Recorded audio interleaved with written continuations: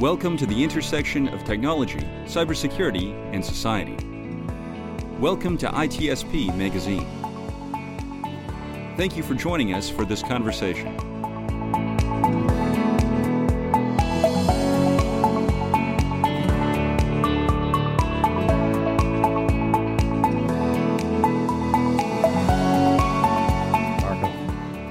Sean, you know what? Ask me what time it is.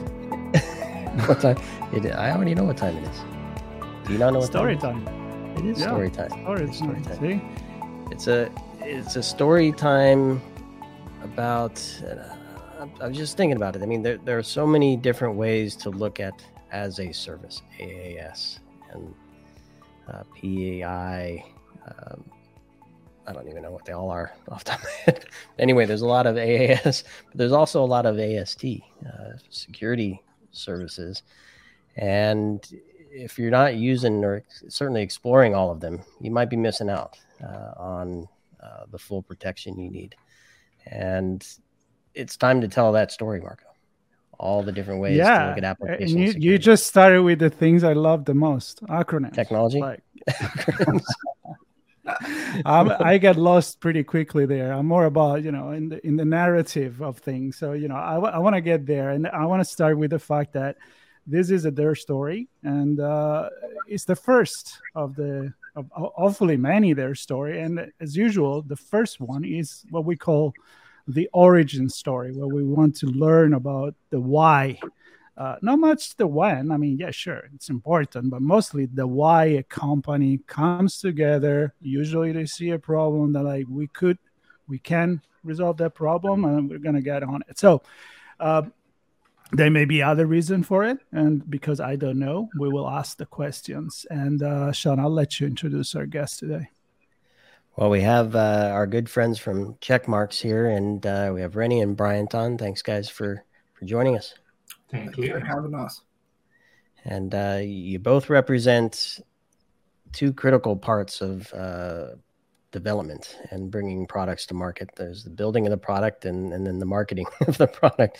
So build it and they will come. Not always the case. You actually have to get the word out there as well and help people understand the problem, because oftentimes the problem is so complex that they don't even know where to start. And so let's start with who you are first, and then we'll get into what Checkmarx does. So Brian, I'm going to start with you. Sure, absolutely. So I'm Brian Shuck. I'm the senior product manager here at Checkmarx, mainly focused on API security, but I have a couple other products under my belt. Rennie? All right, Rennie Shen, Director of Product Marketing here at Checkmarx. Interestingly enough, I just joined from Akamai a few months back, and where we focus on a different part of security, the runtime aspect. So now we're more on the developer side, the pre-production side. It goes to something you were saying, Sean, which I think is many layers of security, right? Absolutely. All the layers. And I mean, the company has seen many layers.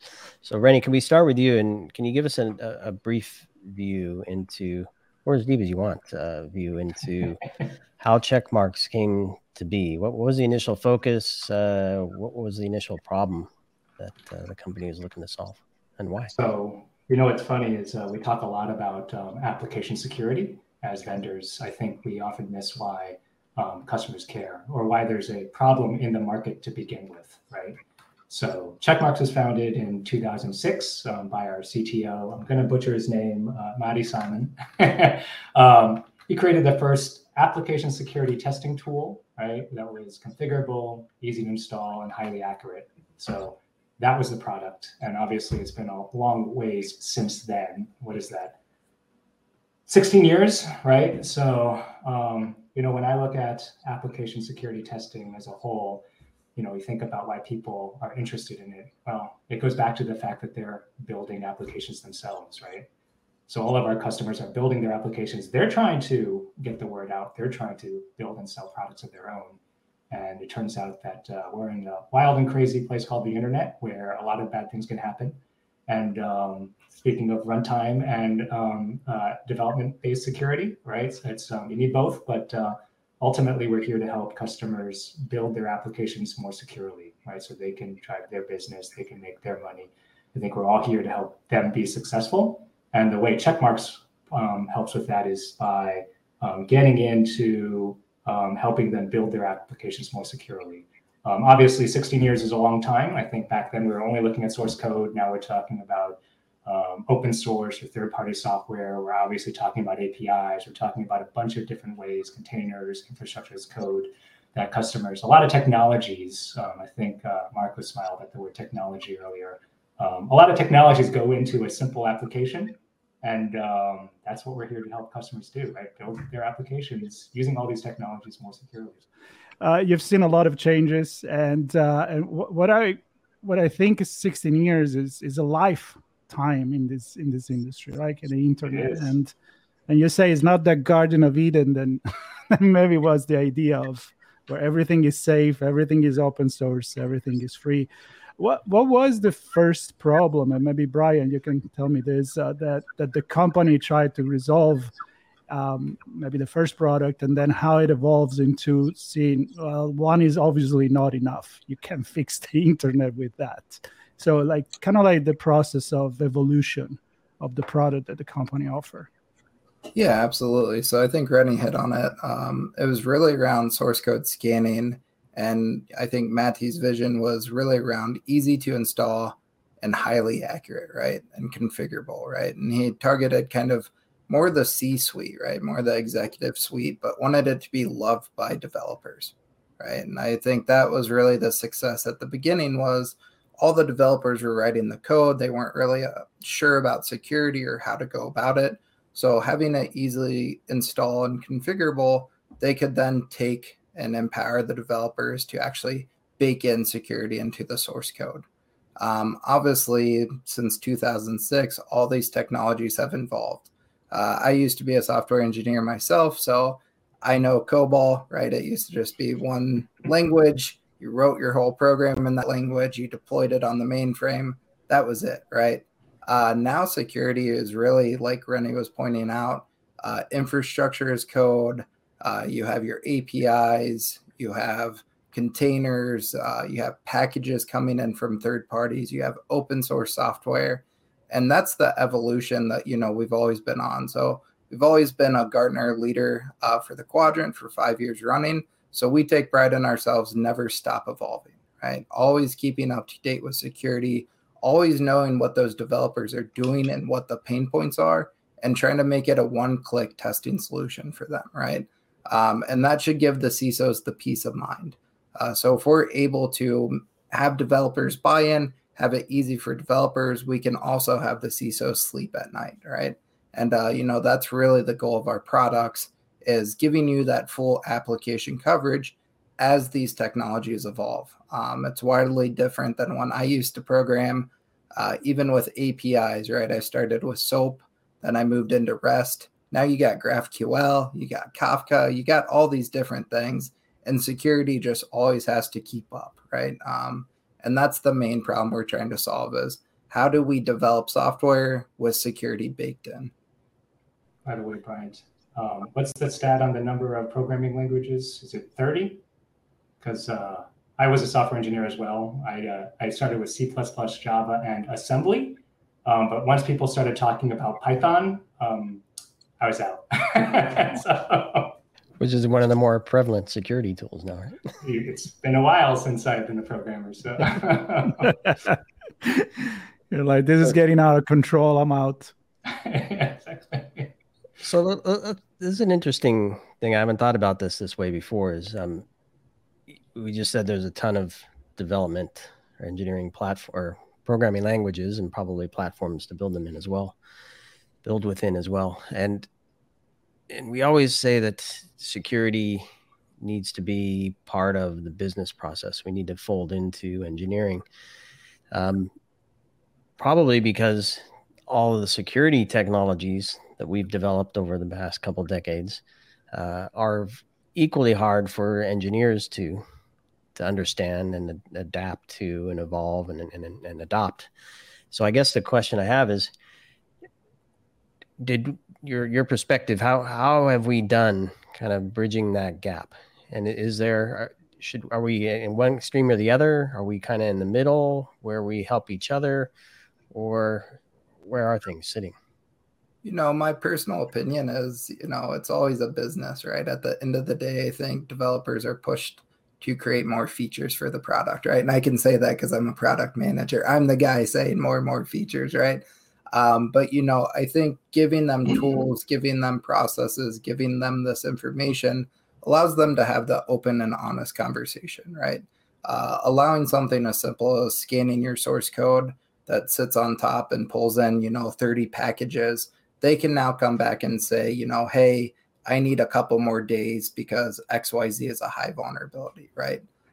So, really that's what we want to do is empower developers just to have it baked in.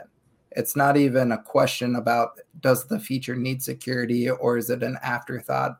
It's just baked into their day-to-day in their IDEs, just right in front of their face all the time.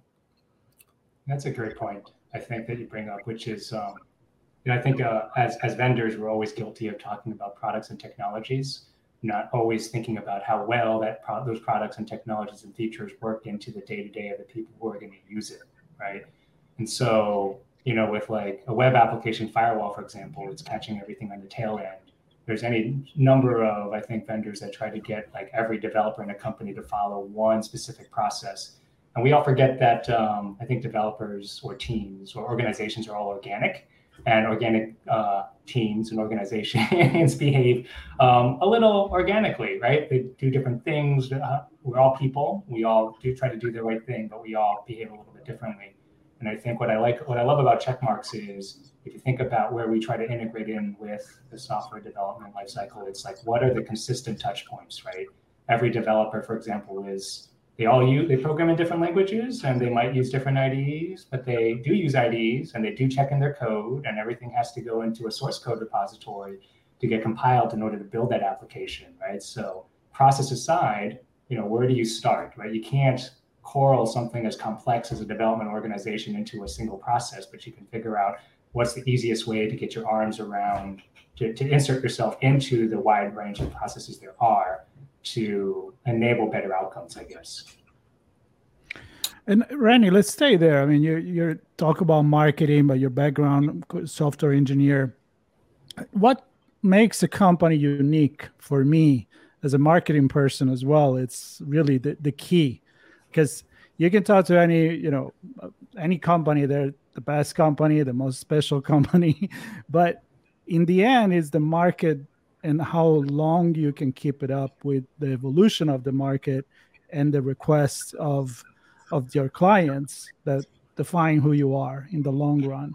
What do you think has made this company unique in the eye of their customer? Is it just the product, or also the way that you interact with them? Is it like an entire business model that you think it's successful for you guys?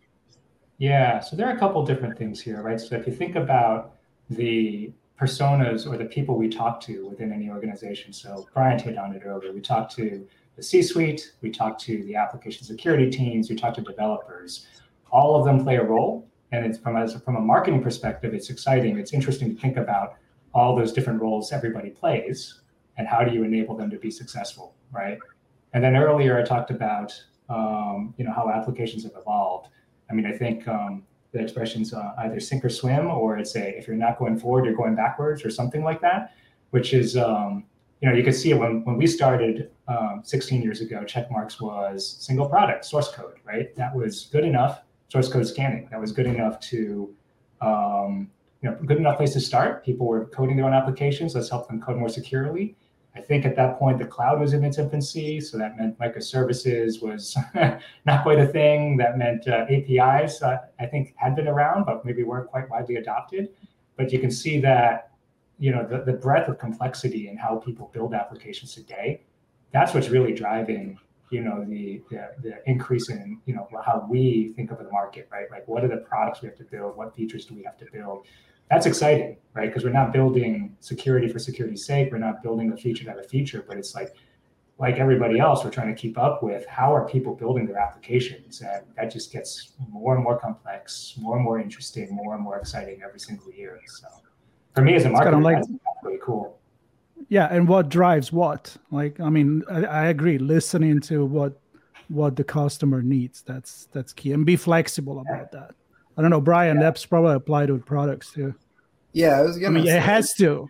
let me take the most of conditional my out. job is, talking to customers, but even if I'm pitching the product that I'm on, they say so many other pain points with security they're having, right? And I think that's really driving our innovation right now here at Checkmarx. And one of the main reason I joined is all the things that are happening behind the scenes of the company, right? You see the forward-facing products we're releasing, but we have one of the top AppSec research teams that are constantly, finding these new ways to break into systems, right? It's like a game for them. And then they're bringing it back to us and saying, hey, by the way, maybe we should help customers protect them from this, right? Automatically, right? Let's not just go attack it and show them, hey, there's a big flaw here. How can we help our customers? And I really think we live through that every day, right? No matter what I'm doing, I always try to end the call, hey, if you don't buy our product, how can I help you, right? Can I just look at your bill of materials and give you some advice? Can we have, some service hours, whatever it may be? My end goal is to always help the customers write more secure applications. And, even just giving them the knowledge of what API security is, that's a big thing right now, is how should they attack the problem? What's their first step? Are there any open source things that can help them get a handle or grasp around that? And that's why I really like Checkmarx as a company. It seems to be a whole culture and mission, just not selling security, but actually helping our customers. So I don't know who wants to take this, but I'd love to get a view of the SDLC with Checkmarx in the picture. So where do you fit in from PRD, right? Where we've defined what we're going to build to release, and within there may be multiple sprints and multiple releases and CI/CD, and I forget some media companies release every few seconds or multiple times an hour, right? Certainly. So how and where does Checkmarx fit in there? I don't know who wants to take Brian first, maybe. Yeah, I'll actually pass this one to Rennie. He just built me a beautiful slide of every touch point that my product has. I'll give this one to him because I think he's got the perfect pitch.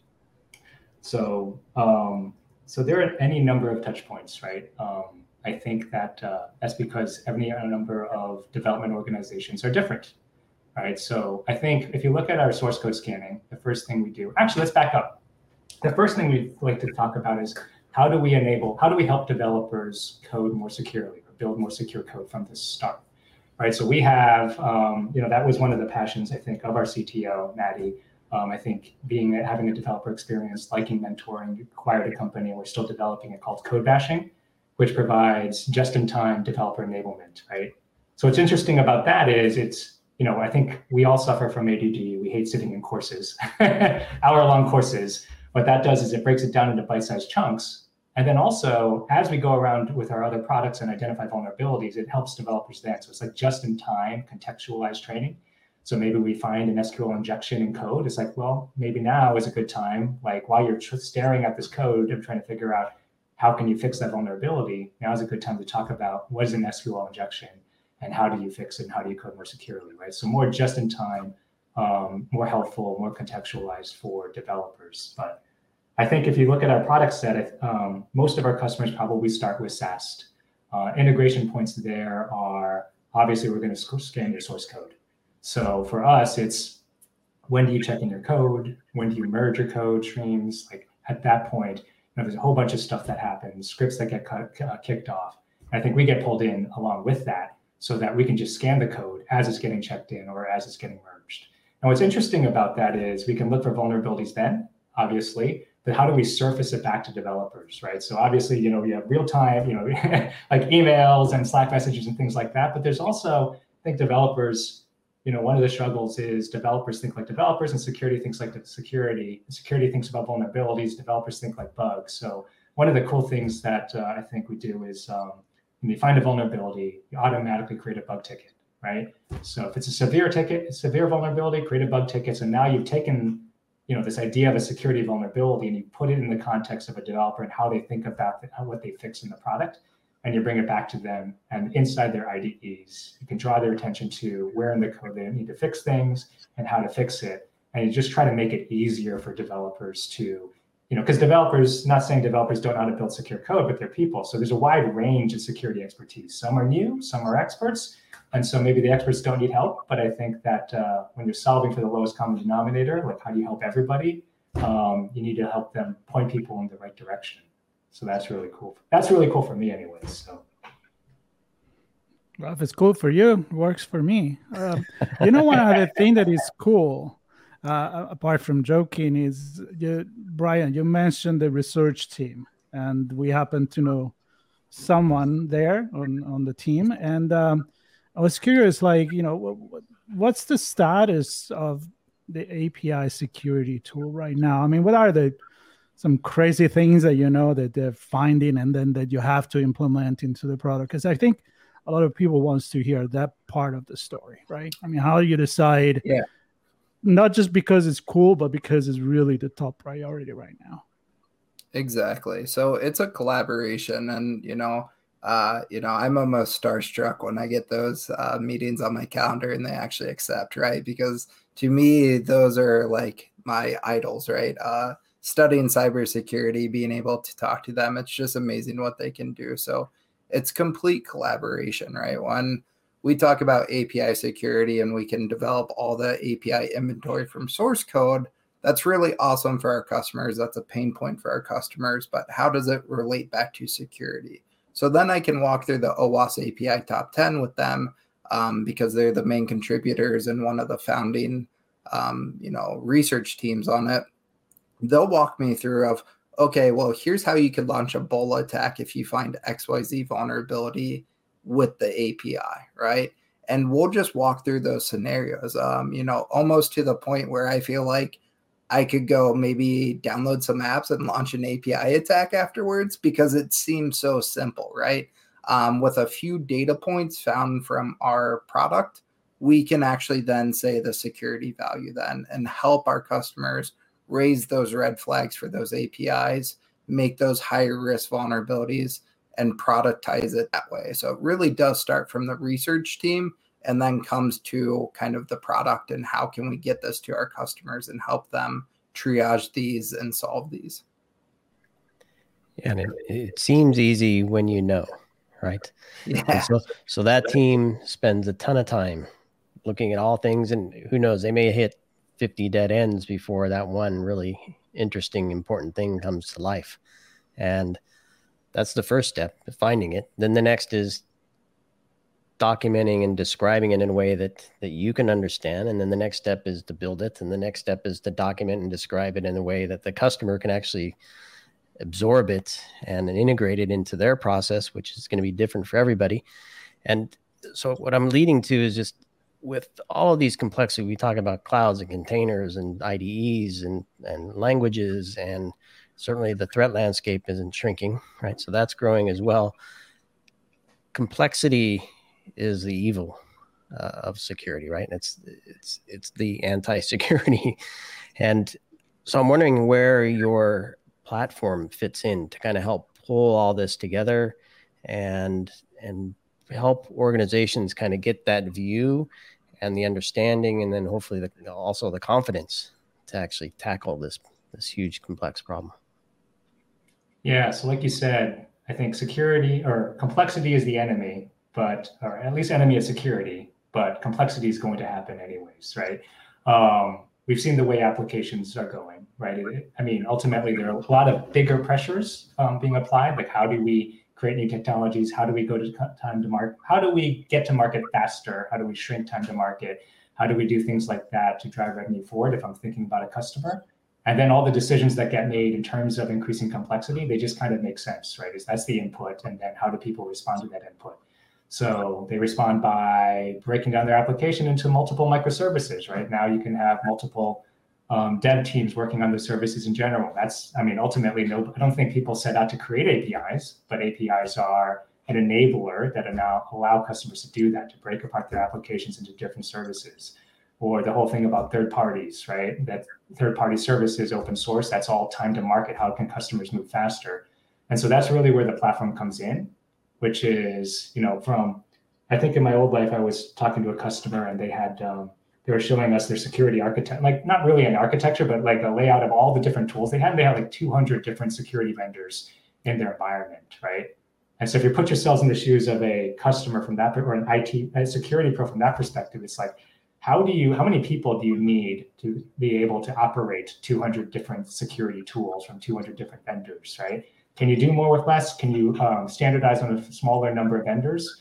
That's why you see a lot of vendors talking about platforms today, because the platforms are a thing, right? It's how do we help customers hit more of their pain points on a single platform, single vendor, single solution, different capabilities behind it, single GUI, single set of training, and all in all, the whole purpose of that is to help simplify security for customers so they can do more with less and address more of their attack surface with a single solution. So I think that's the way you're going to see a lot of, the security landscape going.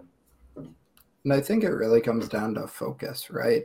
If you have a single platform, there's a lot of awesome things that you can do with that data. We just released Fusion, which was a big product of ours, because now we're doing that infrastructure, API security, SAST, SCA, all in one platform. We can start bubbling up the really critical problems, right? We all know that an attack is probably not a single point attack, right? It's probably not just because one thing was left open. There's probably multiple surfaces that it has to go through. And if we can start leveraging all that in one platform, that's where it's going to begin, right?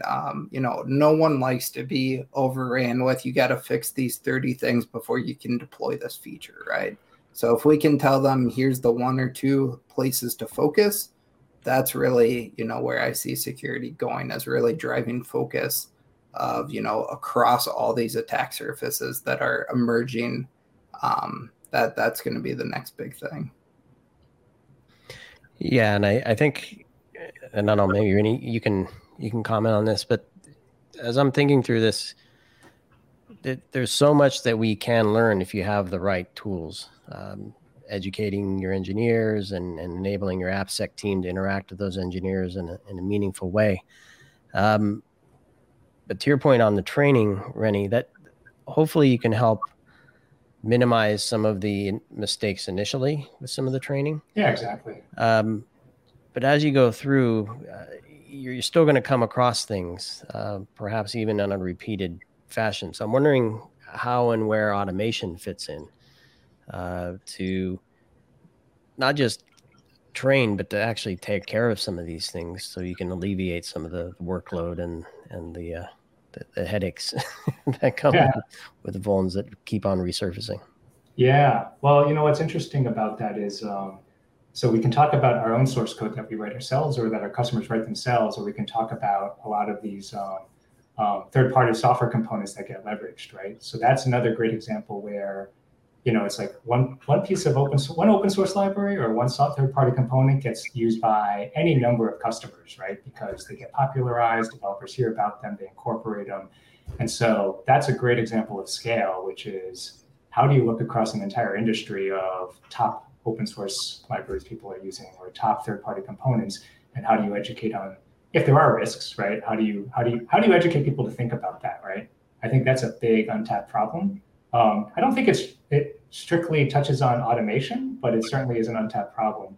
From an automation perspective, I was just thinking back to what Brian was saying with Fusion.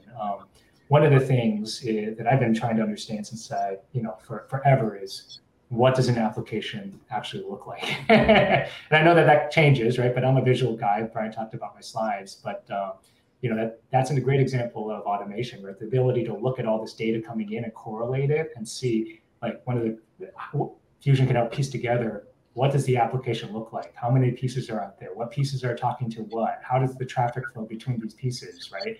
Especially as applications are getting complex, multi-cloud, different microservices, things like that. That's a great example of how you can simplify it in my favorite way, which is visual, right? But a picture's worth 1,000 words. How do you surface that information to a way that somebody can more easily internalize it and take action on it? So. Yeah. I mean, making it easy has always been the main goal, right? The easy button, though, is very hard to find. Reduce the friction. and the target is always moving too. So we're back to complexity being the problem. I'm kind of curious, maybe Brian, do you have some case study like with some clients you've been working that you can kind of tell the story of how you've been able to resolve a specific problem? Yeah, I think actually being able to resolve one, the API security product is quite new. So a lot of it is around undocumented APIs. So this wasn't directly, they didn't use the product, but that Amazon photo vulnerability that was discovered by us last year, this was a case because of misconfiguration, code vulnerability, and shadow APIs, right? Our security team was actually able to breach the Amazon photo app due to these three constraints, right? So if you have the shift left visibility, if you're scanning with our products, they're going to point out this, and then Fusion can come in and kind of correlate all that together to tell you, hey, these three low risk type of things actually combine to make something really, really bad, right? And that's what our research team's seen a lot with these attacks is it may not just be one misconfiguration, it's the misconfiguration with an undocumented API. That's really where these attacks are happening. And back to can we kind of fix it in one place and fix it everywhere automatically? That just shows because it was found in the Amazon photo app, but then it also translated to the Amazon Drive app. So reusing things, having that, absolutely, these case studies and having these types of findings found is bringing to light, why we need more security products, why, this should be taken seriously. Rennie, I don't know if you have a direct customer one. Yeah, so I have an example. I already said I came from a web application firewall vendor on the runtime side, right? But so we actually, in my prior life, we launched our first API. I think it was the industry's first API protections in a web application firewall, right? It was great. It had positive security model. Over time, we introduced API discovery and other things. But what was really funny is was sitting in a customer advisory board with some of our biggest customers. And one of them basically said, love your product, love these capabilities, we're never going to turn it on. And it's like, what does that mean? Right? You think it's great, but you're never going to turn it on. And he was like, well, the problem is that I don't know where all my APIs are, right? So you need us to be able to give you the API documentation files, the Swagger files or RAML files, in order for you to configure your API protections to be able to protect it in your WAF.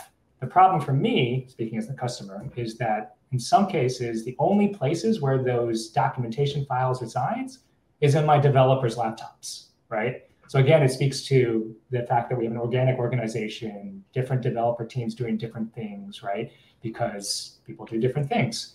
And so it's an area where it's a great example of, or a case study of how you have the right technology, but unless you're catering to organizational problems, you don't actually solve the problem, which is one of the reasons I'm really excited about the API security product, because it kind of gets around that, right? If an API, if it's in the application, it's in the source code, right? So you can, instead of relying on forcing all your developers to upload all of their documentation files to a single place where security can get them, now you can just go straight to the source and you can find them, right? And so, Brian, you were telling me when you talk to any number of customers, they get all really excited about that, right?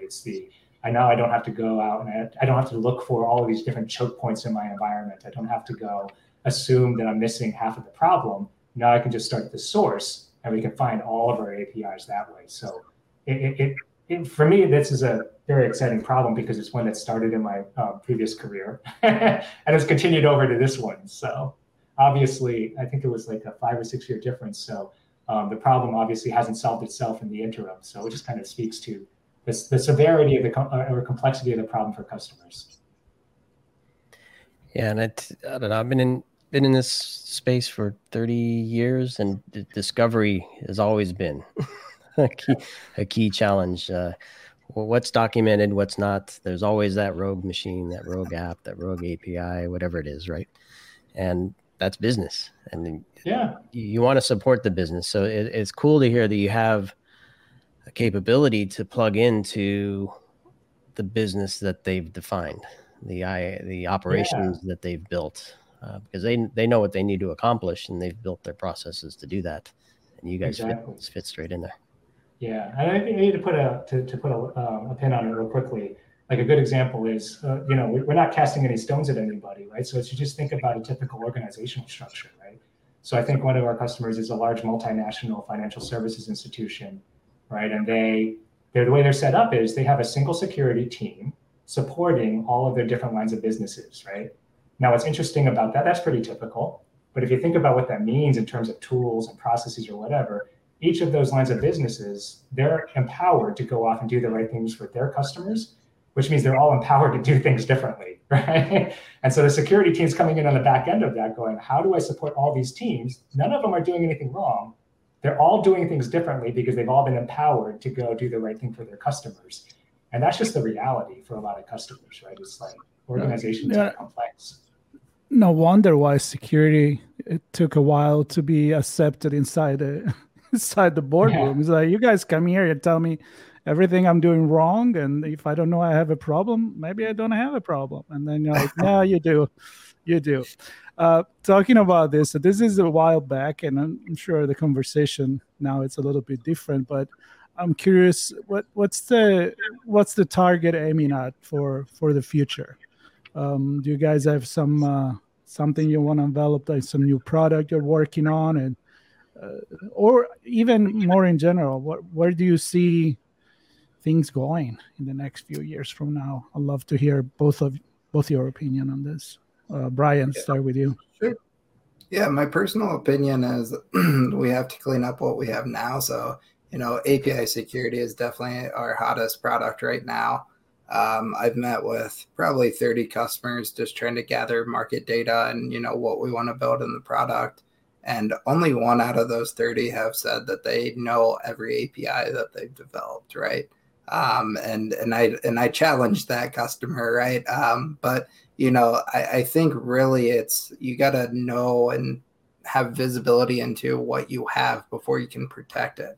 So I do think some bill of material, obviously, I'm closest to API, so building that API inventory automatically for our customers has been a huge win. But I think just in general, bill of materials, what do we have? What is our landscape, right? And then trying to figure out how to protect it, trying to use that correlation and different data points together to find where we need to focus, because time is money. No one's going to go clean up every legacy application. No one's going to go try to, rewrite every application in a more secure language or a more secure way. I really think you have to know what you have, then find your focus areas and attack those, right? And I think as we see more data getting breached and these bigger, larger software companies that we all idol, getting breached, I think it's going to be a wake-up call, right? And I think as these kind of more enterprise transition to these newer technologies, security is going to be front and center in the boardroom. I know it's hard, like you said, to get into that boardroom of why we need it. But I think we're at that turning point where we're developing these products, we're making it simple to digest, and then you have your bill of material so everyone can have that single pane of glass and really look at the action items that we need to go do to secure the business. Yeah, I really like something that Brian said, which is that it really hits at the point that digital transformation is forever, right? That there's any number of customers have any number of applications. Some are legacy, some they're not going to go back and rewrite them. Some they have to modernize, some they're just going to build brand new. But when you look at our customer, the scope of the problems that our customers have to deal with, it ranges across all of them. So that touches on so many different things, right? That touches on the platform and how you want a single platform to cover as many of those applications as you can. it also touches on, where the future capabilities want to go, right? So if you look at that application footprint, what's coming next? A lot of these problems are going to be problems for a really long time. So cloud, the phrase cloud migration, we've been using that phrase for like over a decade. We're going to be using it for a decade more, right? Microservices, I think, is something that, like people are just starting to understand a little bit more. Containers is a great one where a year ago, I didn't know what a container was, right? So it's like, but you can just imagine as customers start deploying some of these new technologies like containers, customers adopt to solve their problems. How do I deploy consistently an application or service again and again and again to scale up? Every time they do that, that causes, it doesn't cause something. It's an opportunity. There's a potential for a new security vector in that, right? Potential for new things to happen, new things to have to be protected against. I think that's what's going to drive, a lot of where we focus in the future, which is staying on top of how applications are changing or digital transformation is changing, staying on top of the trends in terms of how customers are building their applications, and then staying on top of like what new vulnerabilities or attack vectors do those changes introduce, and how can we solve them on a single platform to help customers, again, build their applications more securely. But it's the ultimate just-in-time SBOM. Right. Build of materials, where everything is new. It's a constant, like you said, Rennie, constant transformation, right? It is. What's a container today may be something different tomorrow. What's the cloud today may be something different tomorrow. APIs today will be different. Where microservices are, it'll be different. And most importantly, how a company puts all those together for their business will be different. And I think staying on top of that and helping companies shift the analysis. Well, first the discovery of that. What does it look like? What's going on in there, and then the analysis of where things may need to be shored up, either config or vuln in some process or in some code, and then obviously helping them automate and fix those problems. So super cool to chat with you guys, and thrilled to get a view into where Checkmarx found itself and how it's progressed over the years. And I mean, so many products and a platform coupled with it to help companies. So thanks for sharing the story today. Thank you. Absolutely. And for those listening, of course, there'll be links to Rennie and Bryant's profiles, so you can connect with them if you have questions about what they're working on, what they're building, and how they're bringing it to market, and how it can help your organization, whether you're an engineer or somebody in AppSec, or perhaps the CISO overlooking all of this. And we'll have links to the products and other resources that the team wants to share as well. So appreciate you all listening, and thanks again, Rennie and Bryant, for bringing your story here to ITSP Magazine.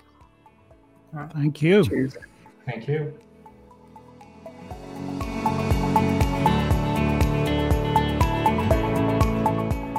If you enjoyed this podcast, share ITSP Magazine with your friends, family, and colleagues. Thank you for listening.